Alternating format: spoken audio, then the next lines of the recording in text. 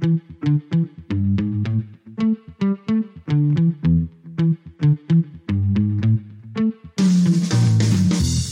to the Side Hustle Project, a podcast where we explore the nitty-gritty details behind what it takes to start and grow a profitable side hustle. I'm your host, Ryan Robinson, and in this podcast, I'm bringing you interviews with entrepreneurs, best-selling authors, CEOs, investors, and people just like you who are building and profiting from interesting side hustles. In today's episode, we're talking to Uri Pomeranz, the CEO of Twine, the investing and savings app built for couples and specifically millennials. Launched less than a year ago as an internal startup within the financial services giant John Hancock, Twine has already grown to several hundred thousands of users. And the way Uri ended up launching his company as a part of John Hancock is actually pretty interesting. After getting multiple degrees from both Stanford and Harvard universities, Uri found himself working for companies like Goldman Sachs and the consulting juggernaut McKinsey for a few years. Then he felt like it was the right time to strike out on his own. So Uri founded his first business, Bright Frontier Financial. And this company was built around providing access to affordable college loan financing through an innovative piece of technology he developed that connected borrowers with high-quality banking partners. After a couple of years working on that business, Uri actually shifted gears and teamed up with a friend to launch Guide Financial in 2012. And Guide used artificial intelligence to help investors make better planning decisions. Just 3 years later, John Hancock acquired Guide, and Uri began laying the foundation for what would soon become Twine. In this episode, Uri and I talk about how he and his team have grown the Twine app into the hundreds of thousands of users, including the exact growth strategies his team has leveraged throughout the different stages of their business. We cover how Uri and his team at Guide Financial positioned themselves to be an attractive acquisition target for John Hancock, including a massive partnership they brokered with Intuit, connecting them directly with over 19,000 financial institutions and multiplying their customer base virtually overnight. We dig into Uri's best advice for those of you wanting to grow your own side businesses, some of the creative tests and experiments he's tried over the years, and more. As always, you can find everything we mentioned in today's episode in the show notes at ryrob.com/podcast. That's spelled ryrob.com/podcast. Let's get into today's interview with Uri Pomeranz. Uri, welcome to the show. Great to be here. So the first question I want to ask you today, Uri, is one that I've been asking to all of the guests here on the show. So what book are you reading right now, or what's been a favorite of yours recently? Great question. I'm reading Measure What Matters by John Doerr. Not sure if you've read it, but really inspiring book. Takes this idea of, one of the most successful venture capitalists in the world, John Doerr, and his legacy in terms of what's the biggest thing he's really proud of and built in his career. And for him, it's taking this system of OKRs that they started at Intel years ago, and a huge part of Andy Grove's success in Intel, and actually getting this instituted at Google in their first year. So, very interesting analogy about taking a very visionary business leadership team like Google, but actually, some of the most difficult stuff isn't the initial tech, but actually the execution. So this book brings to life the idea of how do you actually set ambitious business goals that start, at the top, but cascade across the organization, and both, really inspire amazing results, but also get people on the same page in this, deeply transparent way. So, fantastic read. Man, I love the sound of that. I'm adding this to my list right now. So we're here to talk today about you and your company Twine, which is a saving and investing app designed specifically for couples. But before we dig into the specifics of how you've built and grown Twine, I wanted to touch a little bit on your personal story. So, right before we started recording, we discovered that we're actually from very small towns near to each other. So you grew up in Fresno, California, correct? That's right. Actually, I was born in Israel to an Israeli mom and American dad. And then when I was 3 or 4 years old, my dad decided to move over, take the family back to America, and actually ended up going all the way from Jerusalem to California. But it wasn't, sort of these more glamorous places, LA or San Francisco, but actually Fresno. But yeah, such a small world to meet other folks from Fresno working in tech. How did your parents land on Fresno as the destination?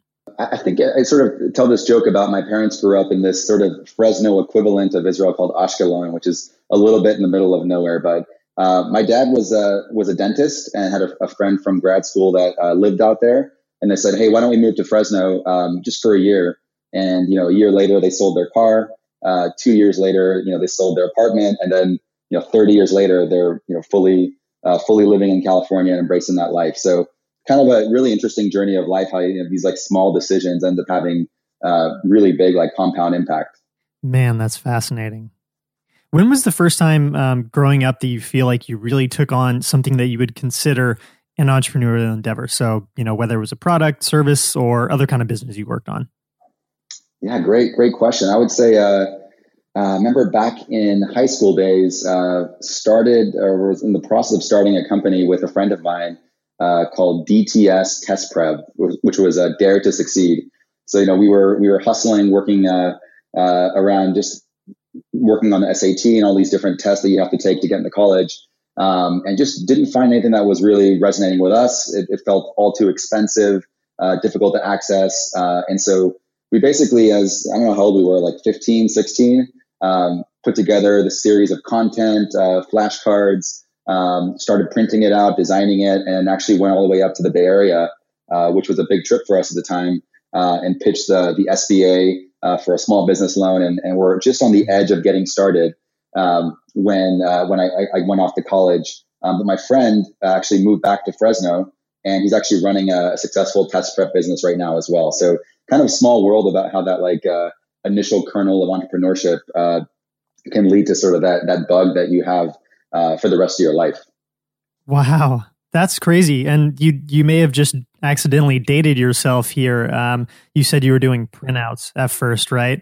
Yes. So I'm sort of thinking back to a couple of decades here, but we're looking at the manufacturing process for printing sort of flashcards and printouts and what that would look like at scale. And this is days like years before 3D printing and just the low cost of getting it in the market. So we're looking at the old school way of launching traditional product back then. I love that. So for your undergrad, you went to Stanford, and after that, you got a master's in public administration from Harvard. And it looks to me like you were also getting an MBA from Stanford's Graduate School of Business while you were studying at Harvard. So first of all, how? And secondly, why the intense focus on education at this point in your life? For me, education feels like such a gift and such a passion. And just a way to really transform your life. Really can't complain about my childhood from Fresno, but I did have that sense of realizing I was really far away from kind of the center of the action, where companies are built, where big ideas are exchanged. I kind of knew there was more to the world than just the small town feel. So I had this like desperate drive to obviously have a great like childhood and really enjoyed my time growing up there, but I had this drive to get out. To do bigger things, to make a life for myself outside of that town. So that kind of energy caused me to really, really elevate the value of education very highly. So I applied, got into Stanford, had this huge high school. I was the only one that got into Stanford. I think it was so much to do with luck as well, but I just worked really hard and pushed and just sort of seeing the quality of the education really changed my life. Less about the actual education, but more around sort of the mindset that you have. And you don't need like a fancy college degree to get this mindset, but just this idea of setting bigger goals, this idea of trying things, failing, learning, trying again. That sort of kernel really kicked up in college.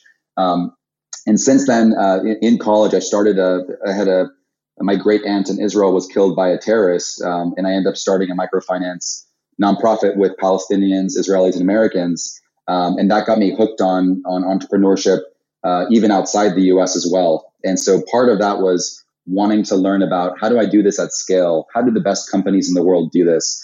How do the best nonprofits in the world do this? Which was the whole MBA component. But the other piece of it was how can governments and sort of major nonprofits, NGOs do this as well? So two very different worlds, but I think they both have a lot of overlap in my heart and in the world. And so I tried to engineer a joint degree with Harvard and Stanford to basically go back and forth over 3 years and get a master's in international economics as well as doing an MBA. So pretty different program, but just really fascinating seeing both worlds how people think, on the public sector side versus the business side, and the commonalities as well there. Where were you living at the time that you were doing this dual degree from two universities on opposite sides of the country? I was just living on both sides. So I started out in California, went out to Boston, and split my third year back and forth. So it was getting used to life on a plane and apartments that I sort of rent for a couple months at a time, which is good as well, traveling light. Yeah, I like that. So Uri, after graduate school, you spent a couple of years working for a McKinsey & Company, one of the big consulting firms, right? So pretty shortly thereafter, you co-found Guide Financial. Can you tell us a bit about that company? Sure. Yeah. So had the entrepreneurial bug from my microfinance work. Always knew I wanted to start a company, and the opportunity cost kind of keeps going up over your life. And so I just had this urge to quit and start something. And it's pretty rare for consultants just to have that sort of drive, and I wanted to sort of force myself to make it happen. Always been really passionate about businesses that can actually truly change lives. And I know that sounds a little bit like a Silicon Valley cliche, but I feel like everyone listening to this podcast, starting is really tough. You've got the world against you. You've got a bunch of people saying no up front. You have to have that deep why, that inner drive to kind of push you through and get people to support you and everything else that you need to succeed. And so for me, I had this immense passion around helping people live happier lives and really improve their finances as a way to really thrive as human beings. You look around the world, so many of us are struggling with our finances, trying to pay off debt, just trying to get by, not even thinking about retirement. And it's a real problem. And we've seen that in our country, manifest itself in the last election and sort of around the world. And so with Guide, I was using mint.com and other PFM softwares, but nothing really helped me figure out what to do with my student loans, how to start saving, what I should think about my finances. And even though I had an MBA, I just no one ever taught me this stuff. And it seemed really complicated. So I felt like if I had this problem with this financial background, there's probably going to be millions of other folks with this. So we saw this opportunity, actually joined up with a partner of mine from grad school. And we said, let's build a company that can help kind of everyday folks, middle-class folks like ourselves, figure out what to do with their finances and get in a better place. So very rapidly, we ended up realizing that the financial advisor market was a great place for us to distribute because it was a small world of financial advisors. We can hustle and get press to a number of leading publications and be able to reach the 300,000 advisors in the U.S. And we can talk to our customers. We could really figure out if we're building the right product. We can get early evangelists. So it was a super exciting market to start with. What we end up building was basically a product that did two things. First, it was basically kind of like a mint.com for advisors. So for financial advisors that want to serve people of all income, all asset levels, it helps them connect their finances, be able to see how people are doing from their debt to student loans to the 401k, and be able to have a holistic view of their finances, which, believe it or not, was sort of a rarity in the financial advisory industry just a couple of years ago. Mm-hmm. And the second thing was we started getting really excited about going beyond just seeing your finances, but actually trying to ignite behavior change, get people to actually change what they're doing, how much they're saving, how much they're spending, which is the really impactful but the toughest kind of work in our business. So what we did was we kind of cobbled together and put together a sort of light machine learning system that would look at your finances, look for opportunities to improve, whether it's saving part of your income, whether it's funding your accounts in a different order, whatever it might be, and actually send you different types of notifications, text messages, emails, things that are positively stated, things that are negatively stated, and trying to optimize for what type of messaging, what time of day would be most effective to actually drive behavior change. And so we got really excited about these two things, both helping people see the big picture of their finances and also helping them actually change behavior. So I know that you guys pulled off some really solid partnerships too while you were running Guide. One with Intuit that I was able to track down, and I'm sure that was pretty impactful for the business. So how did you guys forge partnerships like this? Yeah, with Intuit, I mean, it all started with hustle. So I think Intuit was one of our biggest partnerships, and for Guide, it really drove the core of the data and the value we're adding to our users. What was happening with their finances, transactions, account data, all this stuff. And so I think part of the challenge was we were just a small startup without a brand name yet, and had to do this. So for Intuit, we looked at the whole market. There were a couple other players that were doing things that were potentially good for us to consider, but Intuit just had the best product and pricing and approach. So what we did to get that partnership was basically just hustle. Rather than going into just emailing their form, we wanted to figure out how Intuit was structured, who was running the group, and got a warm introduction to the head of the group, and just had a really good kind of initial conversation about our business, how their product would help us, and sort of the strategic value of working together, and tried to back channel it to get started with the partnership. I like that. And eventually, you guys sell Guide to John Hancock, one of these major players in the finance world. So how did that acquisition materialize? Yeah, so it kind of started with this idea of, we were running Guide. We had a few hundred companies using it, a few $100 million linked to it, and it was going well. But my co-founder and I were having these like long heart-to-hearts and trying to figure out what is the next step. And we started getting really excited about this idea of not just working through financial advisors, but working directly with consumers and actually helping people directly. And in addition, we wanted to not only have kind of read-only guidance and websites, but actually manage money directly and be able to impact behavior change. And so we were looking at opportunities to raise money and talking to VCs. But at the same time, we ended up having a lot of conversations with more strategic investors like John Hancock, and had a really good fit with someone very senior in the organization that worked with the CEO, and was looking at John Hancock saying, here's this big company, we have billions of dollars of revenue, but we really want to take our innovation to the next level. And you guys, while you're much smaller, based in Silicon Valley, know how to build products, know how to hustle, know how to talk to customers. That kind of skill set and approach could be really valuable across our larger company. So basically, it was the combination of lots of conversations. Sort of felt like a dating process over 6 months. 2-hour phone calls, getting to know each other, digging down into sort of what drives me, what drives them, what we could do this together with this work, and sort of all these really big thinking kind of founder dating type of conversations that you have at the start of any startup.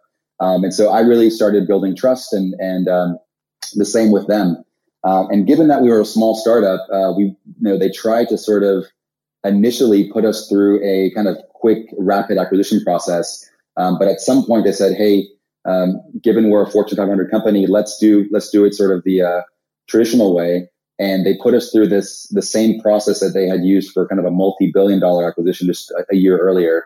So it was all the consultants, accountants, M&A folks involved, which is a pretty fascinating process as well.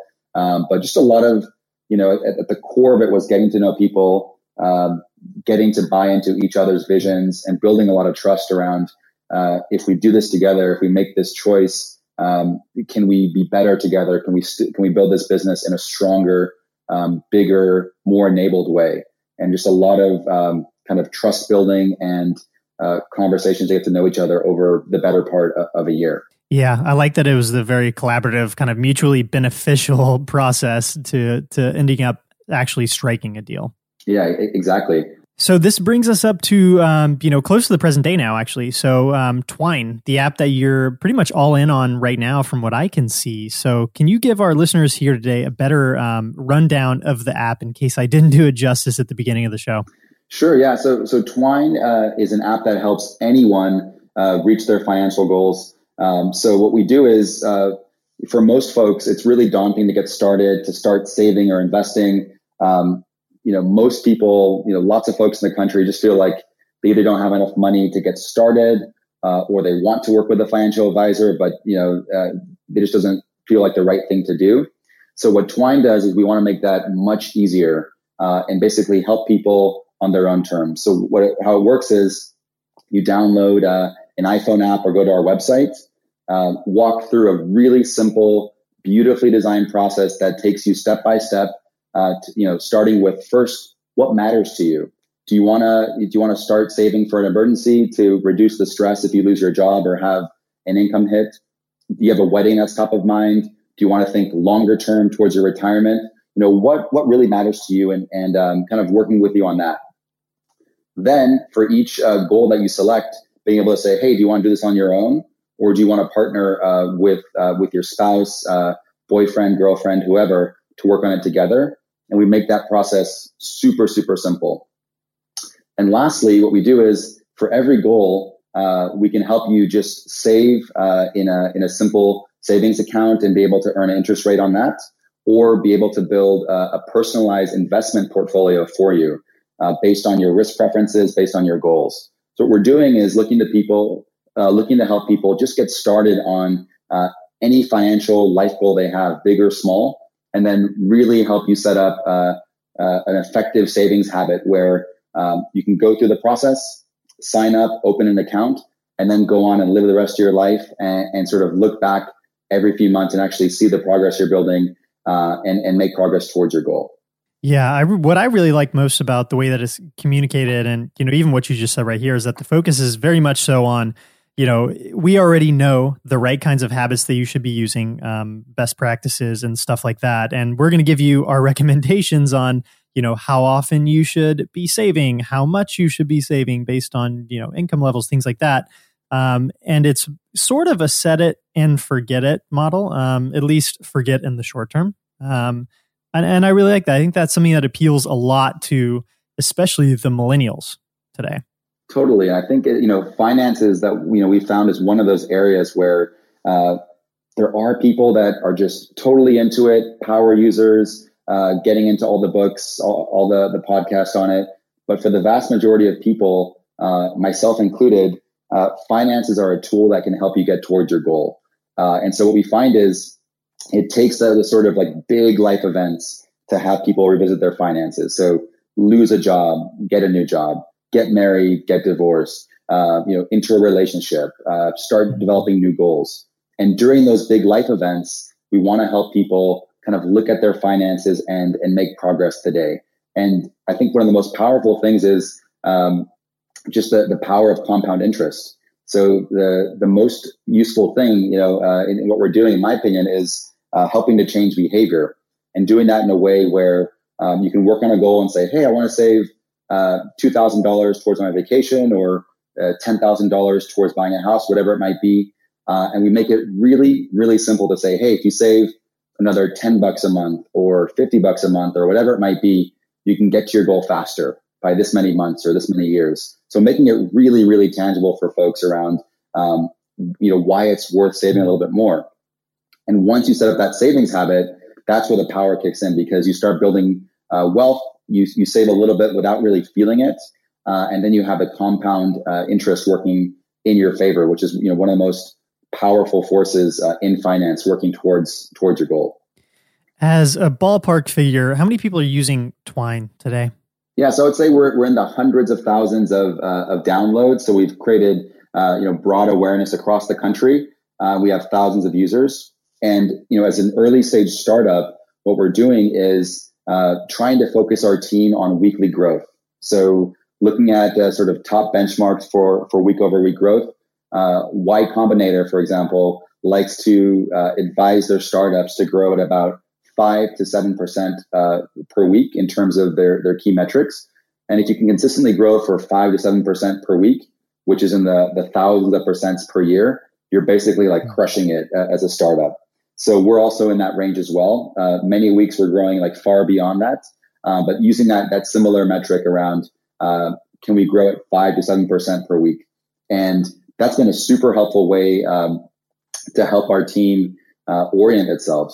So our marketing org is focused on the channels that we're using to acquire new customers. We're looking at overall assets as a way to to add value in people's lives and also contribute to our business model, things like this, and looking at getting to that 5 to 7% weekly growth number on a consistent basis.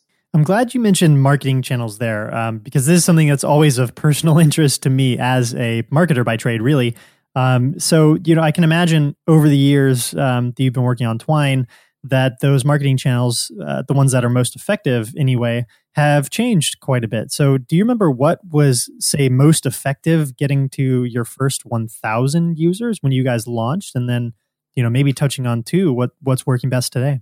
Yeah, great question. So for the first, couple thousand users, well, honestly, it was just basically hustling and saying, hey, we've got 5,000 people at John Hancock, another tens of thousands of people at our parent company. So we just hustled, got folks at our company to sign up, got friends and family signed up, started doing product hunt. We were featured as in the top 5 on product hunt when we launched. So things like this, just getting out there, word of mouth is where we wanted to start. And I think that kind of thing should and always will be kind of a primary driver for us, because it points to deep customer delight. Is this a product that I love? Is it a product that I want to help share with others? And using that sort of delight as a metric for kind of core organic growth. But then second, in terms of what we're doing, I mentioned a lot about behavior change. So part of what we're doing is it's not sort of, our product isn't quite as top of mind as like the hottest new game or whatever it might be. And so what we need to do is do a lot of awareness advertising as well. So we found that Instagram is working really well, Facebook, a number of other paid channels where people are starting to kind of see the brand multiple times, start thinking about their goals, seeing things in a different way until they've seen it 4 or 5 times and pull the trigger and get started. So just going really heavy on sort of all the traditional paid channels, both as a source of growth, but also as a way to evaluate different value props and figure out what's resonating best with who. But going forward, a lot of what we're doing in marketing is continuing to do growth hacking and just experimenting. So we're looking at podcasts, we're looking at YouTube, we're looking at in market physical advertising. We sponsored marathons, everything from giving away swag to other stuff as well. So we're trying a bunch of different things and taking a really kind of hypothesis-driven scientific approach to every single channel that we're testing. Yeah, that testing mindset is key. But Uri, we're nearing the end of our interview here. So I wanted to ask you the last question that I actually have jotted down here for you. What would you say has been the best investment you've ever made in the context of growing your business? So this could be in the form of time, money, tools, products, services, education, or otherwise even. Great question. I feel without a doubt the best investment I made is rolling up my sleeves and getting into technology. So what I mean by that is, I studied computer science in college, but never really worked, after school as a programmer, and was developing different business ideas, et cetera, but really felt constrained because I couldn't actually build the technology myself. And at the start of Guide, I basically rolled up my sleeves and said, hey, this is difficult technology. I've got a steep learning curve, but basically through, hundreds of hours of learning and just sheer willpower at it, and came out of it with a deep confidence in how systems are built, the ability to understand sort of what's happening in technology and be able to be effective as we started growing and hiring the engineering team. So just kind of rolling up my sleeves, getting deep into code, and be able to use that as a competitive advantage. Yeah, and I mean that's an investment that'll have payoffs and dividends over the years. Definitely, too. And it's also personally very fun. So I think I would advise anyone to kind of look to where you get flow. There's activities where you feel super energized, you lose track of time, you're just at your happiest state. And for me, programming is one of those things, and I think it's different for everyone. But find those things and remember that at the very beginning, it's always tough, and it wasn't easy to ride a bike. You'd fall off the bike many times. But with anything, so kind of following that energy and then doubling down in terms of your time and give it time and you will get there. That's great advice. And Uri, this is an awesome place to wrap. Great. Yeah. Check us out on the Apple App Store for if you have an iPhone, or go to twine.com, TWINE. All right. Awesome. Well, Uri, thank you again for joining us. Thanks so much, Ryan. Pleasure.